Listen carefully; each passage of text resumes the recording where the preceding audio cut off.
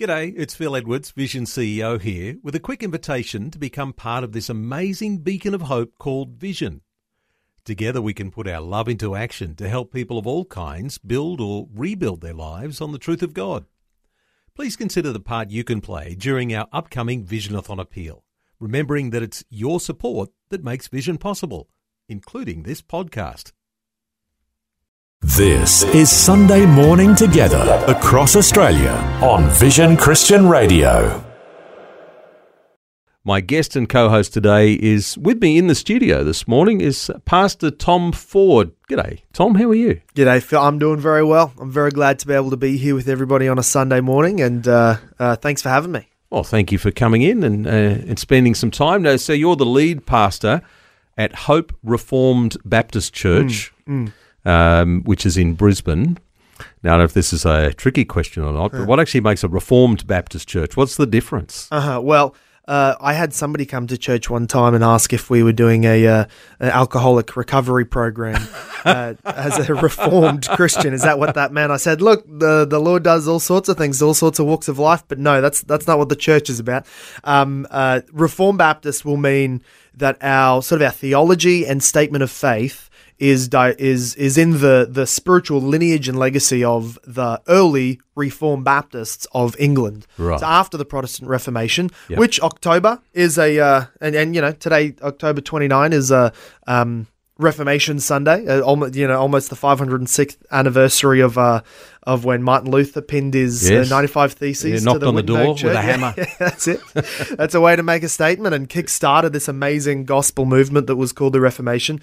And after that, in the 1600s, there was as the Reformation continued and matured, the Baptists came out of it, and some of the English Protestants had Baptistic views, and they created a sort of a statement of faith document as the Reformed Baptists, which was called the 1689 Second London Baptist Confession, and it was obviously published once it was legal to be a Baptist. It was published in 1689, so to be a Reformed Baptist today basically means our statement of faith. The way we do church is basically taken from the legacy and the lineage of the 1689 London Baptist Confession of Faith. Well done. That's a much more detailed answer than I was expecting. You know your history. Oh well, yeah, you got it. That's part of the blessing and the bondage of being reformed in that way is, well, it glues you to history. You know, the guys you have to read. You're always remembering that we're standing on the shoulders of giants, and when you're in a sort of confessional or historical tradition in a good way of a church, it stops you from hopefully from being too arrogant in terms of chronology and thinking we invented everything in the last generation. You know, evangelicalism started with Billy Graham. We've got this rich, glorious history that we stand on the top of and thank God for. Do you think that we've kind of lost sight of that, either as a society or within the church, of an appreciation of history? Oh, absolutely, yeah. It's C.S. Lewis called it chronological snobbery. We look back. Chronological snobbery. Yeah. You look back and go, oh, these silly medieval dark ages, unevolved, less developed. They had no progress, and look at what they were doing: arranged marriages and all of this, less evolved sort of And the Christian position is humans are not all that different at all. We're not different from Adam's day down to the last generation. Our main problem is sin. We're all naturally prideful, and humanity is not this evolved, progressing group, except by the grace of God. We're all the same. But I just on a few Sundays ago, I preached on a passage of the Old Testament in Exodus that actually deals with slaves, and I actually had to remind everybody and really tell them, suspend your 21st century assumptions. History is an interesting piece of study. Not everybody has thought like we do all the time, and be careful if we look back and our first reaction when we're either looking at another part of the world or another part of history, and our first reaction is, these silly people, I would never do that. Well, I'm sitting here with a lot of 21st century privileges and blessings that not everybody had, so I got to be... try and be as gracious to people in the past as you want people in 200 years to be to you. And forgetting our history is... It's a breaking of the fifth commandment as well, to honor our mothers and fathers. People sort of grow up and they leave home and they go, my mother and father were terrible. Well, you're alive because of them, at least. And we sort of do that with our historical or our national or our spiritual fathers and mothers, that we look back in history and just forget them. Like, oh man, we need to recover a good study of history, because it helps us with our theology, with our with all sort of parts of life. And it's just to study history is to study what God has been doing. So that's why I love history. Sunday morning together across Australia on Vision Christian Radio. Now, we were just chatting a moment ago about historical perspectives and, how we kind of overlay our own ideas here and now in the time that we live in trying to interpret past ideas. But I guess we can do that even today in trying to interpret things that are going on in some other culture. Yeah. Look at what's going on in the Middle East at the moment. Yeah, that's right. Classic example. We try and overlay our Western thinking into trying to understand what it is that's driving what's going on there. What do you think about that? Well, I think, we mentioned before C.S. Lewis's chronological snobbery, or a failure to be self-conscious of our own thinking systems. So in other words, sometimes we can, maybe people have experienced this going to another culture, getting off a plane, and you speak English to somebody. Now, if you're very ignorant, you might speak English to somebody, and when they answer back in another language, your assumption is, they don't know how to speak. Wait, no. They do. And there are some people in the, mostly kids, but there are some people in the world who do not know that other countries speak with other languages.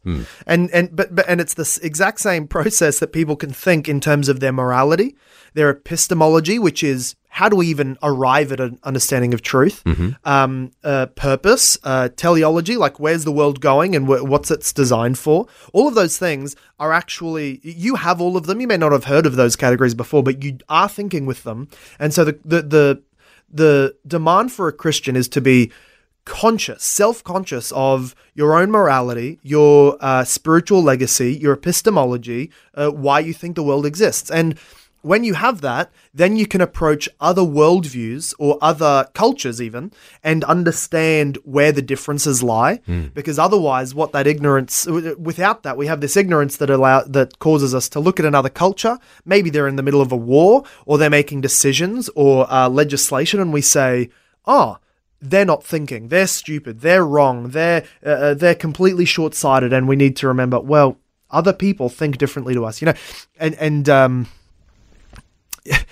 the other problem that can come, and this sort of comes back to what we're saying about history, Phil, is that if you don't know history, which rhymes a lot, maybe it doesn't repeat itself, but it rhymes a lot. If you don't know history, then you look at things that happen in the world today and you think, this is the first time it's ever happened.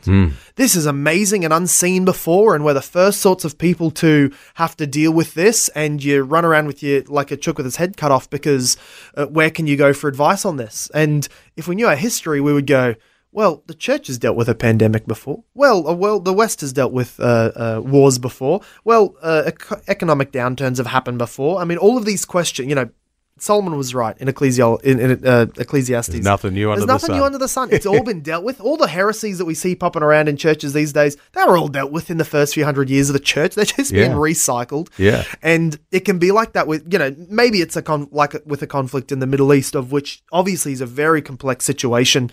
But the warning that I give to my congregation is that what people can do is they look at something like this and think, oh no, the end is right here, or this is obviously an eschatological event. And well, obviously there's a big range of views on exactly the future of the Israel in terms of God's timeline and all of that.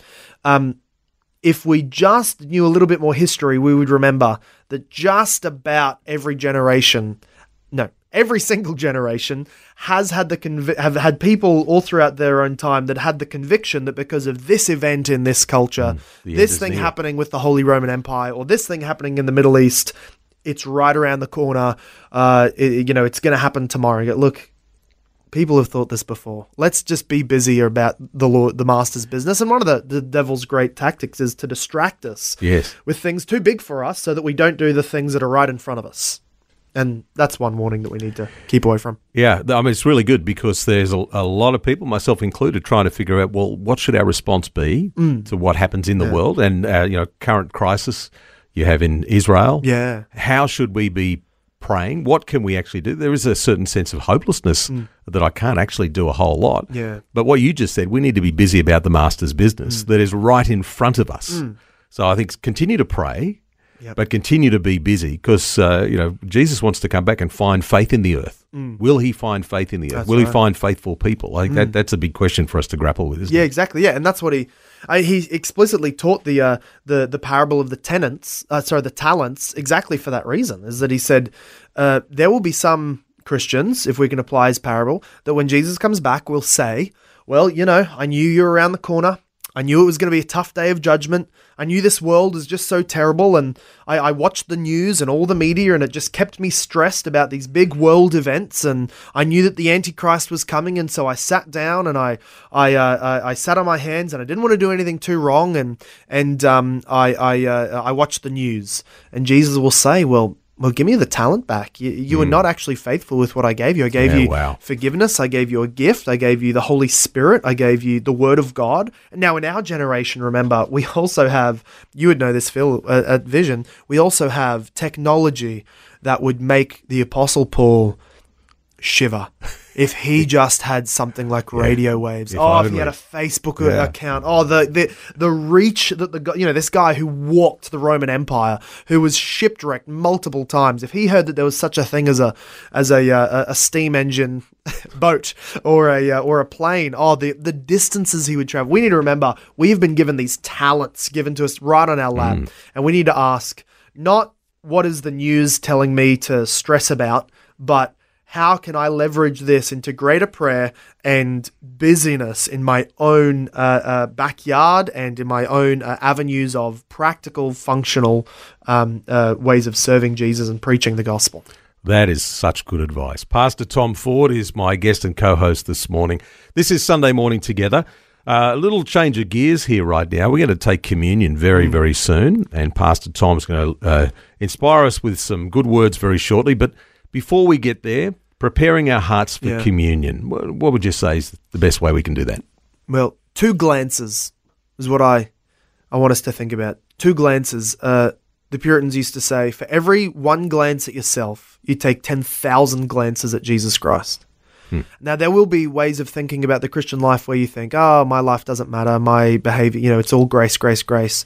Well, communion is a time to genuinely look at yourself and assess yourself and look at your spirit and check your own record of sin and righteousness. And am I living obediently? Is there areas of my life that are intentionally out of accord with Jesus? So assess yourself, look at yourself, glance at your own life and look at yourself in the mirror according to the Word of God and bring that honestly to the table. But then take 10,000 glances at Jesus and remember his cross where he died for me, his life where he lived for me, his current intercession right now where he's praying for me. Remember the blood that cleanses. So we will be looking at ourselves, and we will be especially looking at the wonderful gospel and the promises of God's grace in Jesus Christ.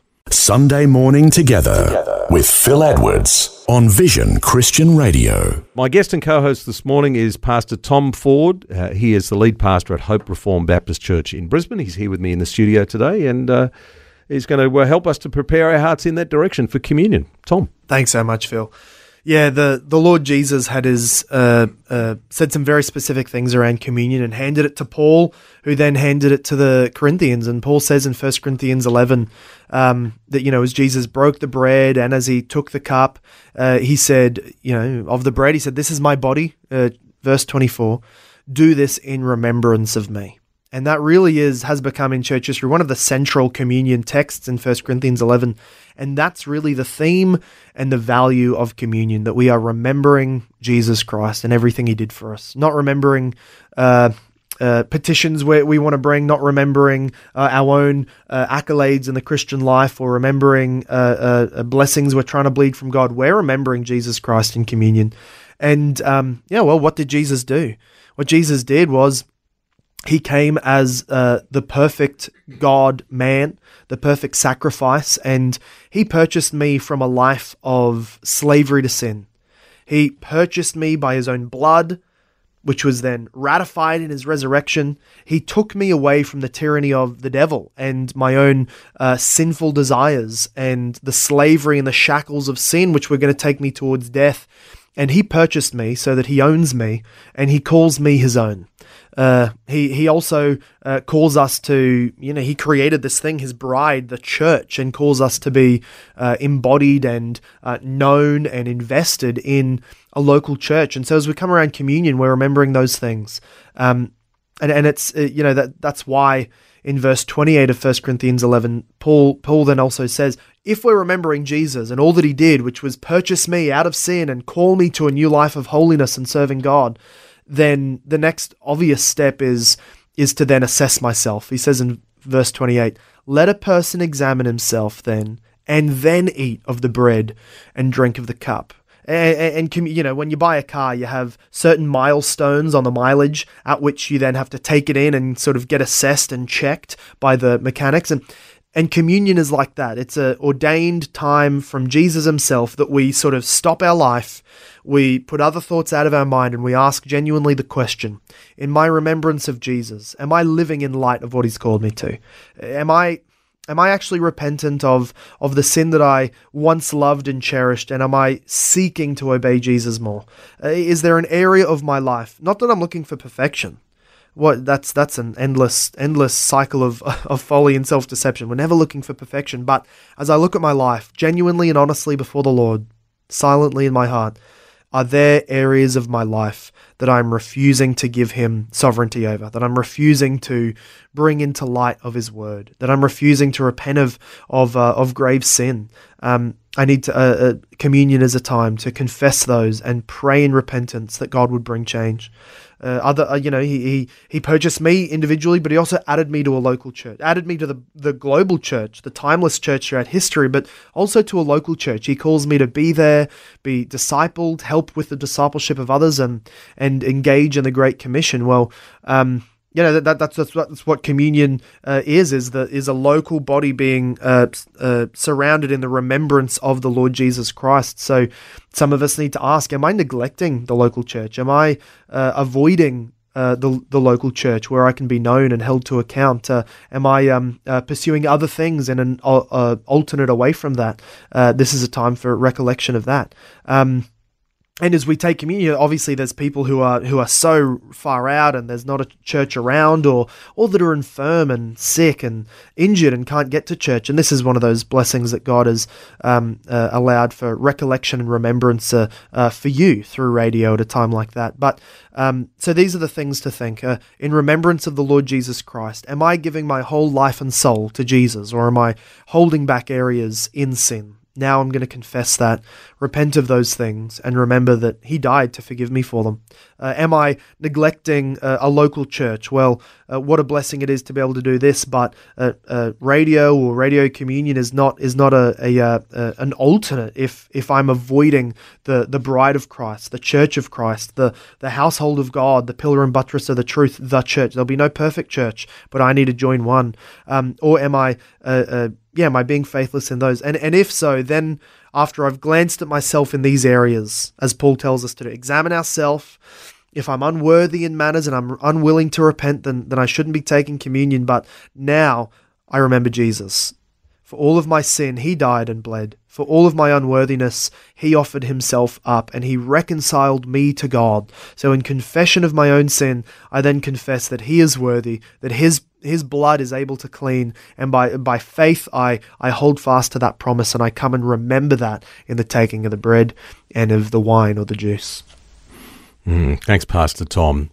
So now's a good time, if you have some elements there, I invite you to consider what Pastor Tom has said. Consider as you look at your own heart, and consider also what Jesus has done, the great sacrifice, and make that declaration that he is coming again. To do that in your own time this morning on Sunday Morning Together. Sunday Morning Together on Vision Christian Radio. Phil's my name, and if you've just tuned in, my guest and co-host today is Pastor Tom Foord. Foord spelt with 2 O's. Yeah, that's right. Yeah, some Scottish guy at some point threw in an extra O in the family name, and it's stuck since. Well, the Scots are good at doing interesting things to the English language. That's right. Anyway, so we're going to find out who is this guy, Pastor Tom Foord, today. So where did it all begin for you? Where were you born? Well, mate, I'm Brisbane through and through. So I was born in South Brisbane and have only ever lived in the Brisbane sort of surrounding suburbs and cities. Now I live in Ipswich. I grew up in parts of Logan. I work in Logan. My kids are going to school in Ipswich. So, yeah, I'm a Brisbane guy. I was born to Bronwyn and Lachlan, a Christian family. They're amazing parents. I was the third. Well, my parents say they wanted 4 kids and then they had me. And that was the last. And they decided this kid's worth 2 in terms of energy levels. So, yeah, I was the third of my siblings. I'm younger brother to Sally and Matt, both of them walking with the Lord and serving Him as well. Yeah, good stuff. So, I'm hearing here you grew up in a Christian context, Christian family. Yeah, I did. Yeah, so I was, one of the greatest blessings of my life is to recount is that I was being able to be discipled and given the gospel, given a Bible, given Christian upbringing and worldview from obviously the youngest age possible.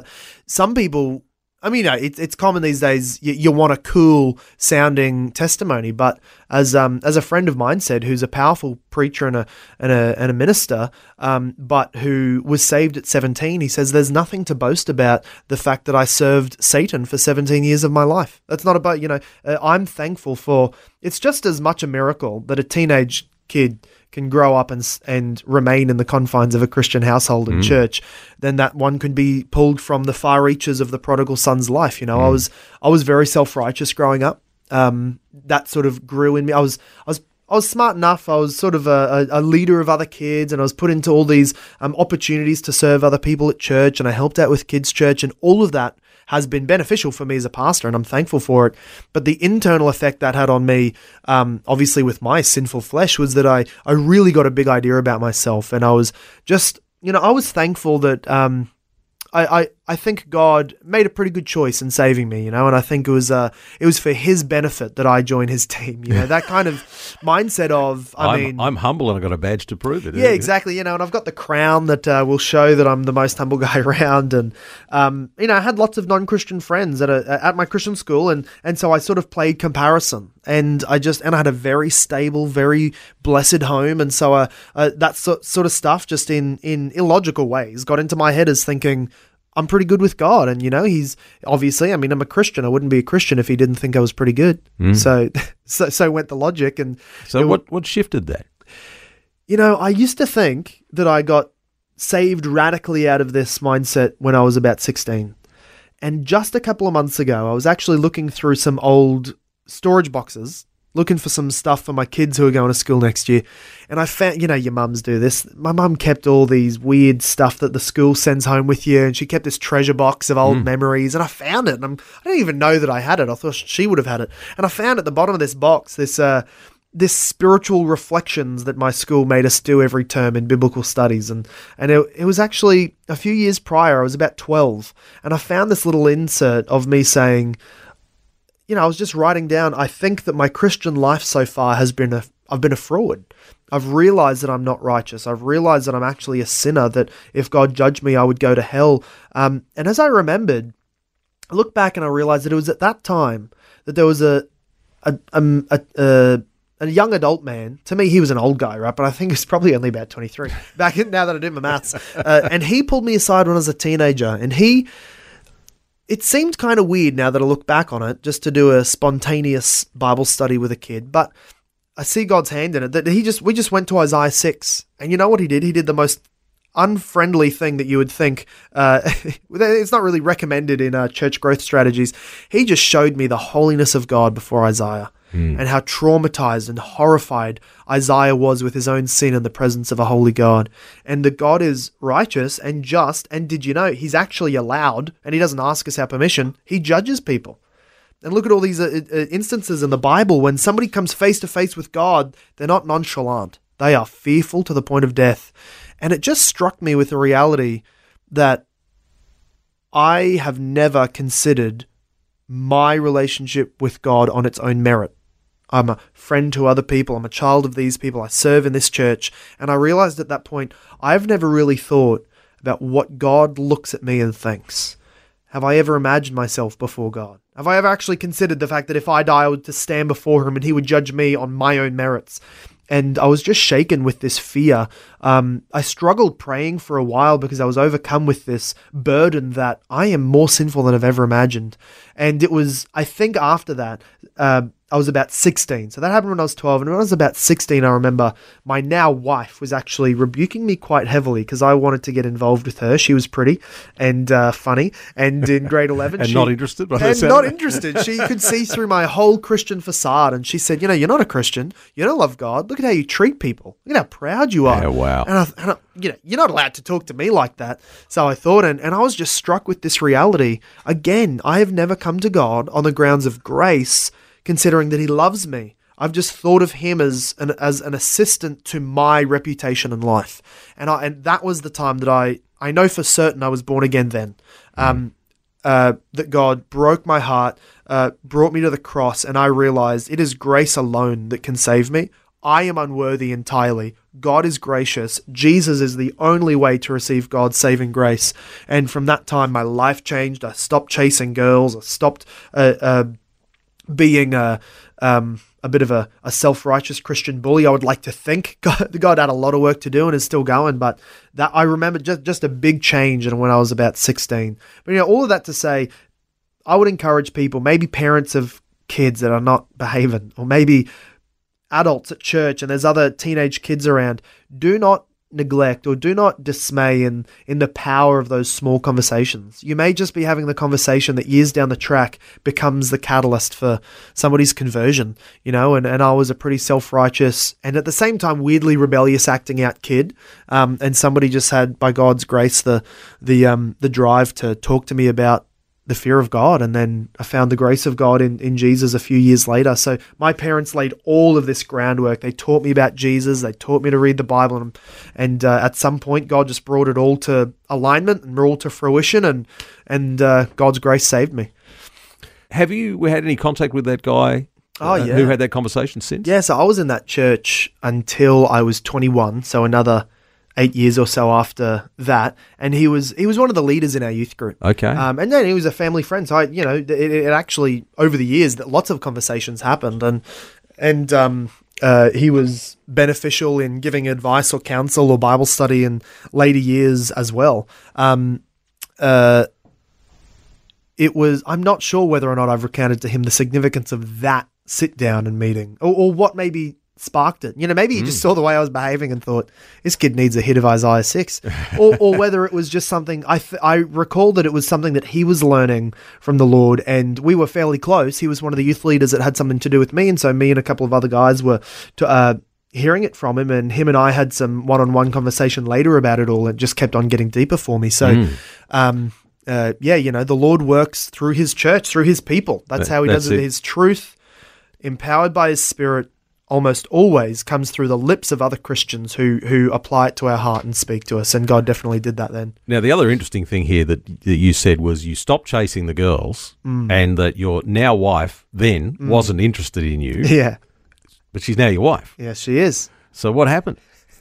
Well, she thought she wasn't interested, Phil, but that was just my game. It was all a ploy. All right, look, I knew from the first time I literally laid eyes on her that she was beautiful. And I was a grade 10er at the time when she first came to our school, and I said to my friends on the day when she was getting shown around on her orientation, I said to them, I'm going to make that woman my wife.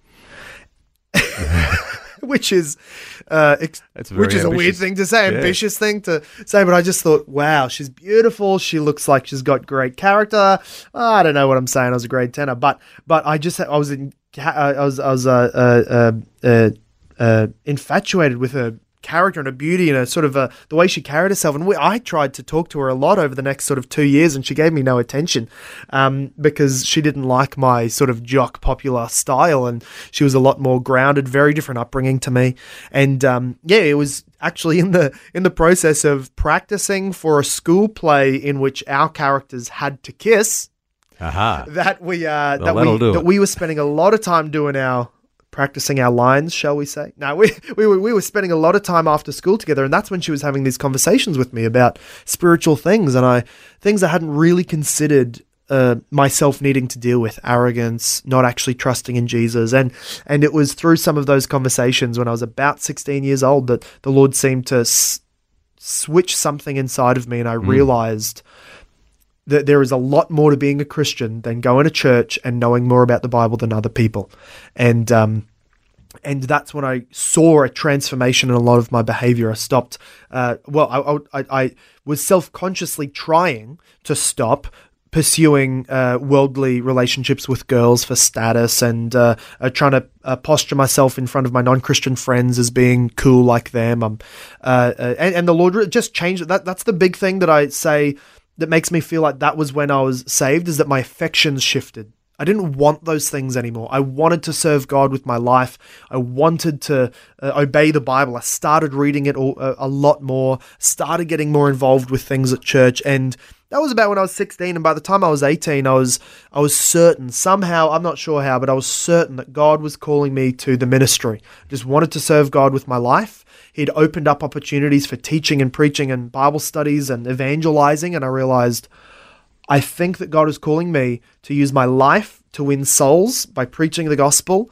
And that's what I was saying to Joy, who at that point I was dating, was, if you want to marry me, we're going to... This is where we're going. We're going to serve Jesus. I won't have all the money I could be if I wanted to chase my other dreams, but it's going to be a big cost for you. A lot of calling on your life as well, but I want to preach the gospel. And she was behind it. She said, every step of the way, I want to be with you, helping you preach the gospel, and come what may, wherever God leads us. And God's given us some crazy corners and turns in our our life, and I'm glad that I've had her by my side all the way. Now, something you said earlier on piqued my interest. A few things, actually. I get a sense that you've got a great understanding of history, certainly as it connects to the Word of God and things that have happened in the Reformation movement. And part of that sense of history, I believe, has actually spilled over into the naming of one of your kids. Yes, it has. My third son is Leonidas Sage Foord. Leonidas Sage. So the Leonidas section, not at all from the Christian heritage. Okay. I did a bit of looking around to try and... It's a very unique name. Well, it's the name of the Spartan general and king in one of the Greek states, which has become... he became quite famous with the story of the 300 Spartans that went to stop King Xerxes, the Persian king, from his advance with the immortals coming to take Greece. And at Thermopylae, Leonidas led his 300 men in the bottleneck of the mountains and killed tens of thousands of them with their discipline and their fighting. Not in the slightest bit Christian, but definitely an inspiring story. And his name means lion's strength or lion's heart. Okay. I try and give our kids names that call them to something, that try and identify a godly attribute that we want them to embody. So he's Leonidas. His middle name is Sage, which obviously is a herb, but it is also the meaning of somebody who's wise, who gives good counsel. A sage. Yep. And that name was the middle name of one of my great grandfather's brother, who was a contemporary to Charles Spurgeon in the 1830s and 40s. He was at the peak of his ministry he was actually in New York. He was a minister in a Congregationalist church and was a preacher of the gospel that they said was, they called him the orator of his generation. He was a gospel preacher and a minister, and he had this... I read in one of his, in a eulogy about him, that he had an obsession of the gospel, which maybe people meant it as a bit of a critique. He didn't talk enough about politics, or he didn't speak about the economics enough, but that is a critique that I want to define me. He was way too obsessed with the gospel. Just too much Jesus, too much cross, too much atonement. That's what we exist. That's what ministers exist for. And this guy was a preacher. He didn't use a lot of notes. He would just orate and preach and herald the gospel, much like Charles Spurgeon, who is my favorite historical figure. So this guy's name was Donald Sage Mackay. And so I took that middle name Sage, and my wife and I gave it to our youngest son, not because he'll necessarily be a minister, but it's a good bit of family church history there in the naming of our kids. Yeah, heritage and understanding your heritage is so important. That's right. And also, you mentioned earlier the phrase kind of standing on the shoulders of giants. Yeah. I think people like Spurgeon would be in that category. Yeah. And you've already answered the question I was going to ask you. You know, who of these greats from the past, kind of does it for you? What is it about Spurgeon? Well, it's just exactly that. His single, you can't debate what his single focus and aim in life was, which was to proclaim the gospel with the direct aim to see souls saved and added to the church for the glory of God. There's every Christian will say, we want to glorify God. Every Christian will say we want to obey the Bible. I think there's sometimes the church dies the death of 1,000 distractions, and so people set about glorifying God in lesser ways or in other ways, but the main thing stops being the main thing. And every generation has to contextualize and change exactly how we do the mission, but the main thing needs to always be the main thing. And especially for pastors, there is always a million topics that are screaming out, demanding your attention to preach about on Sunday. The latest conflict, the political things going on in our world, the pandemic, and the Christian pastor needs to be able to speak to all those things without ever distracting from the main thing, the main message, which Paul said, I desired to know nothing among you except for Christ and him crucified. We preach Christ crucified, a stumbling block for the Jews and a folly to the Greeks. And that was Spurgeon. He was a lovely, intellectual, kind, generous man who was dying, really actively dying from about his 30s onwards because of gout and PTSD that affected him so terribly from a stampede that happened in his church one time and killed multiple people. But throughout all of it, he was indefatigable in his zeal to just preach Christ. And the thing about him is that God blessed it. God still saves people today through his books. There was somebody in Australia who was saved in the 1830s from picking up a piece of smoked ham that had been stored in newspaper wrapping, and the newspaper had a section of Spurgeon's sermon in it. He read it and was saved. There's somebody who was saved who was a cleaner in a stadium that Spurgeon went to try out his voice at because there was an event coming up he was speaking at. And he just said at the top of his lungs, "Behold the Lamb of God who takes away the sin of the world." And a guy cleaning in the stadium up in the back corner just heard the voice reverberate, and he got saved in that moment. God just blessed his ministry in such amazing ways because Spurgeon did that thing which God loves to bless, which is have one main song, one main theme, which is exalting Christ to sinners and holding him out with a free offer. No conditions, no rules or qualifications. If you're a sinner, Christ is for you. Receive him now. Now receive Christ. Yeah, with such clarity and simplicity as well, and conviction. Yeah. Now, you mentioned before the name of one of your kids, Leonidas. I got that right? Leonidas Sage. That's right. Now, you got 4 kids. I do. What are the names of the others? One of them is just a month old. Congratulations. Thank you very much. And she's our first girl. So very special. Okay. She's changing the way I think about... Yeah, well, that's right. So her brothers, her protective security secret service is Arthur Thomas, my firstborn. He's 5. Jeremiah Kinross, who is 3. He's named after. Okay, I'm curious. The Jeremiah, probably a biblical connection, that's but right. the Kinross. Kinross was my father's father. His family was from the Kinross family in Scotland, right? And so that name was preserved through middle names throughout the male line. So we've sort of kept it alive. Okay. And then your daughter, Leonidas Sage, and then our daughter is Daisy May Beatrice. What a wonderful name. Daisy May is just the girliest, cutest name we could think of because we had 3 boys, and my wife deserved a nice, cute name. Beatrice is that's a funny story. The character that my wife was playing in the school play in Shakespeare, in Much Ado About Nothing, when we fell in love, her character was Beatrice. Right. But also my mother's paternal grandmother, so my great-great-grandmother, her name was Beatrice, and she was she has sort of a rich legacy. So we're sort of keeping a family name alive, as well as and honoring my grandfather's mother, as well as keeping my my love story with my wife alive through her name. Wonderful, brought together through Shakespeare. That's right. Yep. Four wonderful children. That's it. The fruit, if you like. Do you remember any of the lines from Much Ado About Nothing? The thing about Shakespeare, I don't think we've ever done Shakespeare on this program before.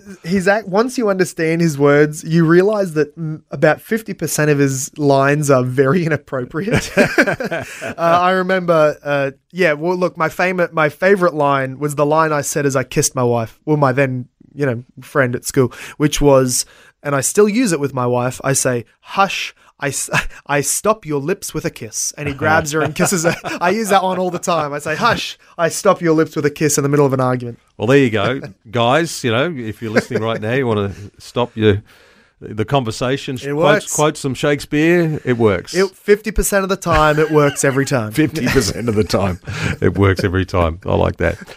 Hey, thanks so much for sharing your story and your passions this morning, Tom. It's been great. I'm going to let you prepare for the best 5-minute sermon that we're going to hear this morning. 5 minutes can be a bit of a challenge, I know, but we're going to hold you to it. Yep. What are you going to inspire us with? Oh, we're going to Paul's passage in encouragement in Romans 8, verse 33 and 34, where he reminds us of our justification in Christ alone. Sunday morning together. Across Australia on Vision Christian Radio. My guest and co-host today, Pastor Tom Foord, the lead pastor at the Hope Reformed Baptist Church in Brisbane. And I suspect, is one of these preachers that could probably preach for a long time. So this might be a challenge. People agree, yes. This might be a challenge. We've thrown the challenge out to give the best 5-minute sermon that you'll hear today. You ready for it?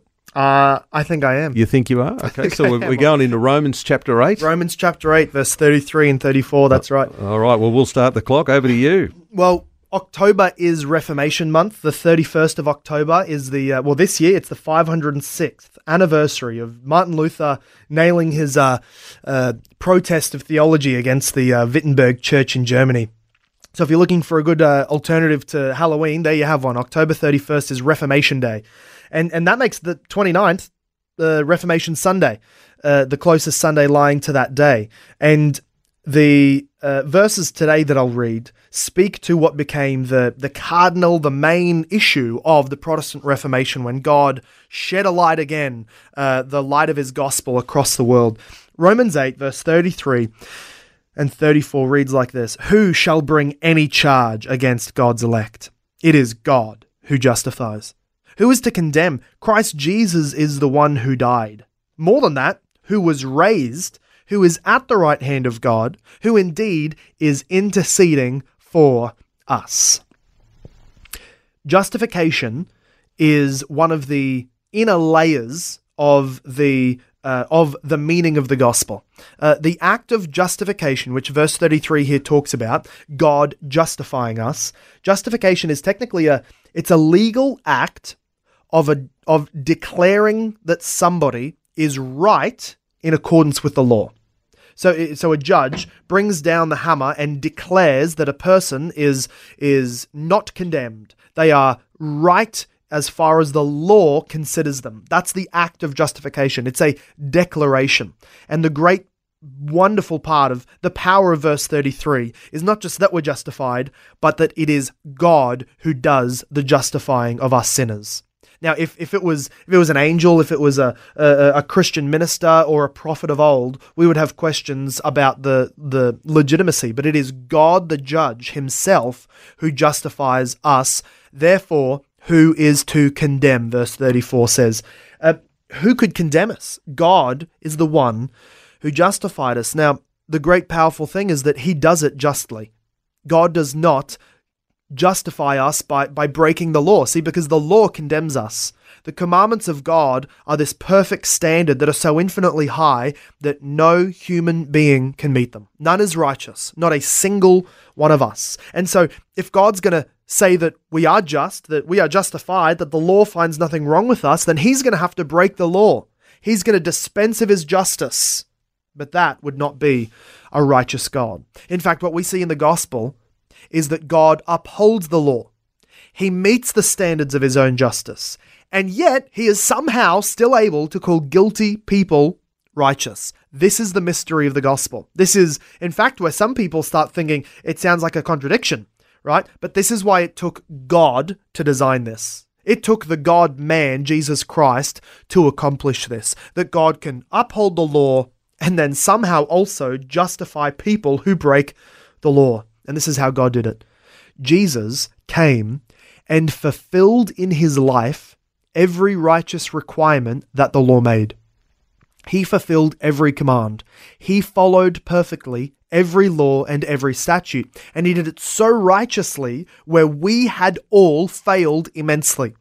And then he went to God's bar of justice, and what he did was swap places with us. This is why God sent him, that he might come and replace us. He swapped his legal standing with us. He stood in our stead. And then, having taken our injustice, he paid its punishment in full on the cross. Everything that the law demanded. And then what he gave to us, what God credits to us, is Christ's perfect record of law keeping. His justness. His law obedience is given to us. This is what Romans 3 verse 22 says. The righteousness of God through faith in Christ. So that now God can uphold the law while forgiving guilty sinners. That's the good news. God gives to you a perfect righteousness that is not your own, one that comes from outside of you, and then he treats you as if it were yours. And the way you receive that righteousness of God, the righteousness of Christ, is through faith alone. If you receive Jesus, then with him you receive his righteous status, his righteousness, and then God looks at you as owning, even though you never earned it, not earning, but owning a perfect righteousness. He declares you righteous on that ground, and that is what we call justification. So nobody could condemn you, because by Christ's work alone, we see in verse 34, who is to condemn, right? God justifies you, and Christ Jesus is the one who died. More than that, who was raised, who is now sitting and praying. So do you feel guilty? Do you know your own sin? Do you know that you're unworthy? Jesus died for you, and God uses all of his authority in his infinite, perfect, divine sovereignty. In his authority, he declares you to be righteous. No one can stand in the way of that declaration. Believe in the Lord Jesus Christ alone, and you will be saved. Let's pray. Father God, what can we say in light of such a wonderful promise? Jesus is the one who died, and not only died for us, but he rose again so that, Lord God, we can be sure that his payment and his sacrifice is accepted because you gave him life back. You rose him gloriously. And now the great encouragement to our souls is that Jesus is in heaven praying to you that all of his death would be received for anybody that comes. Father God, I pray now that this promise would meet the Christian with a guilty conscience, the Christian who feels the weight of their sin and wonders if you can ever be so gracious as to keep on forgiving them after all of their failures. I pray, Lord God, that you would assure them on the basis of Jesus that they are forgiven. And Lord God, if anybody is listening to this who is not a Christian, or who has lived a long time thinking of themselves as a Christian but has never understood this mystery of the cross, would you give to them a clarity now so that they can receive Jesus by faith and hold on to his merits and hold on to his sacrifice in place of their own death and be saved, that they will believe that Jesus died for them, that there's no doing, no obeying, no earning that is necessary. Jesus did it all. Jesus died for me, therefore no one can condemn. Father God, would you enrich us with this truth and give us a confidence to be able to love you and worship you and obey you. In Jesus' wonderful name we pray this. Amen. This is Sunday Morning Together across Australia on Vision Christian Radio. Thank you so much for your message a moment ago there in Romans 8. There's a few things that you said across the course of our conversation this morning that I think are really quite important. One is, please forgive me if I misquote you here, but you said, as I heard it, that the church can sometimes be guilty of dying the death of 1,000 distractions. That's right. And then secondly, we need to keep the main thing the main thing. Yeah. Really important points. Yeah. This is an emphasis that a good friend of mine in the ministry, who was my pastor for a time, Craig Ireland, really drilled into me in my young years of being an intern at his church. And it's the thing that you learn from great people used of God from the past, like Hudson Taylor, like Charles Spurgeon, like the Protestant reformers, and of course going back to Paul and John Chrysostom after him and things like that. It's that at every moment, the devil could have a whole buffet of distractions held out to the Christian, and it's become to be known as like mission drift.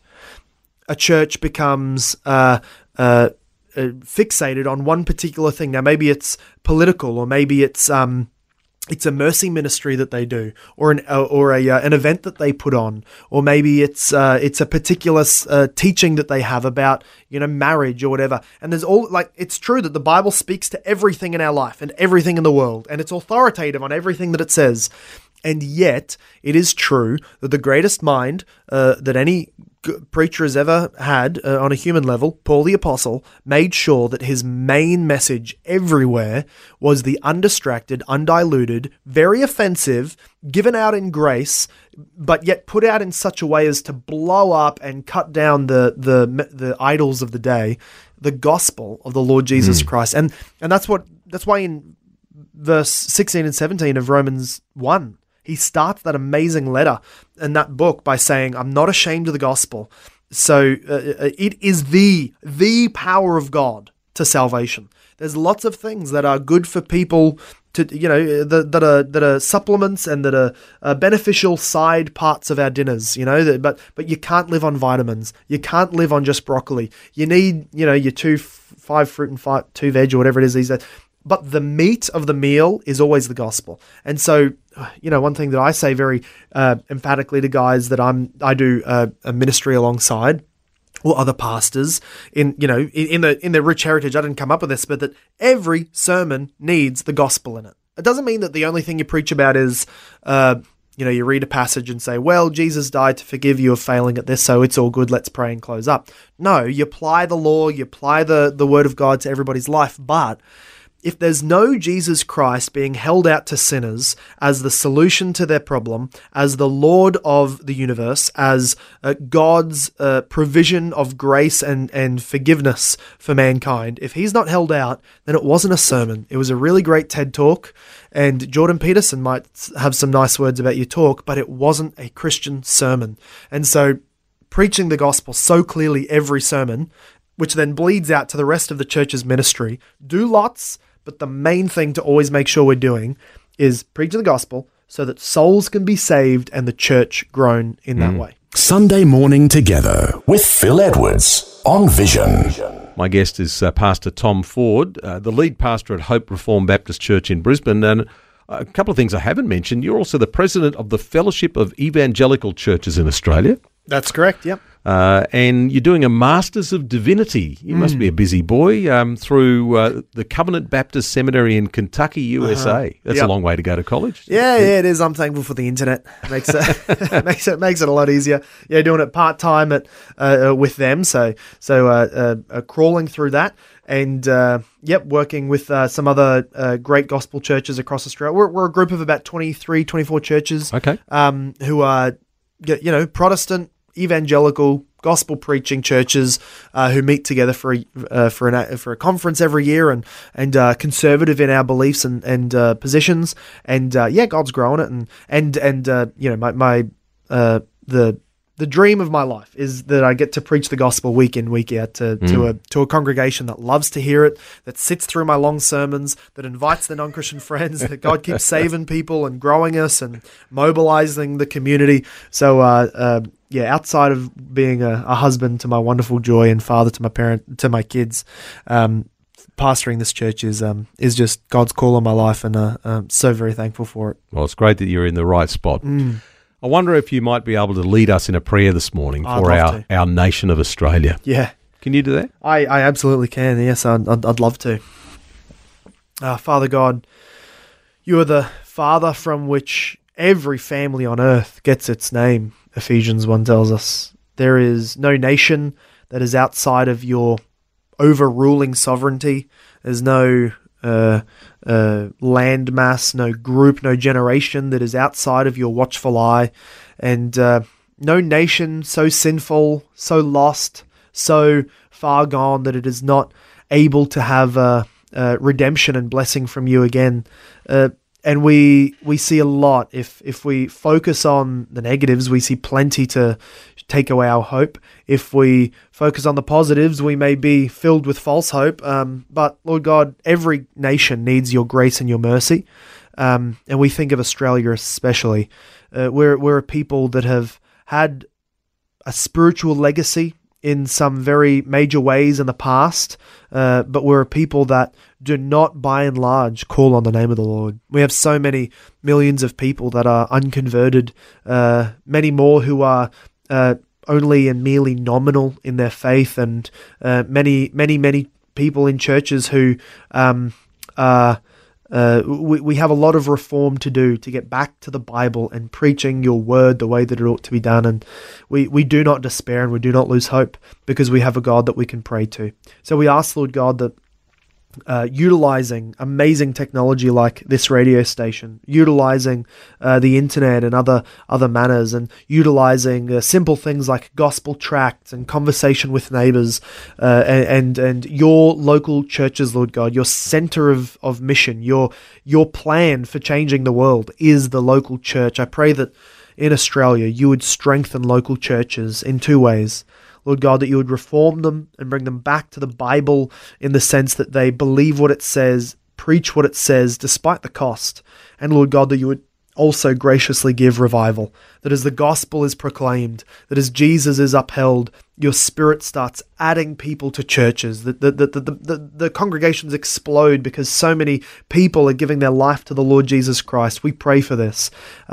Outside of a widespread revival, an awakening in your church, and salvation to many millions, it is hard to see that the future of Australia is bright and under your blessing. So we pray that you would strengthen churches, raise up many preachers, many pastors, and many new local churches, and that people would be saved and added to them. Lord God, would you be merciful to us who are your church? We know that you say judgment starts with the household of God. Would you please prove us and try us and purify us so that we might be people that can give glory to your name according to what you've commanded in the word. We thank you for your grace. We thank you for your mercy. We thank you for the gospel of the Lord Jesus Christ. And may this nation become to be known again in power and truth as the great Southland of the Holy Spirit. We pray this in the name of the one who has purchased redemption and salvation, our God, Saviour and King, Jesus Christ. Amen. Amen. Amen. Great prayer. And thank you so much for coming in and spending some time with us. Thank you so much for having me. What a great privilege, and thank you for everything that Vision Radio does to get the word of the gospel out to our thirsty nation. There's a lot of thirst out there. It's a great word. Thank you so much. That's Pastor Tom Foord, been my guest here this morning on Sunday Morning Together. Have a wonderful day. I'll catch you again next week. Thanks for taking time to listen to this audio on demand from Vision Christian Media. To find out more about us, go to vision.org.au.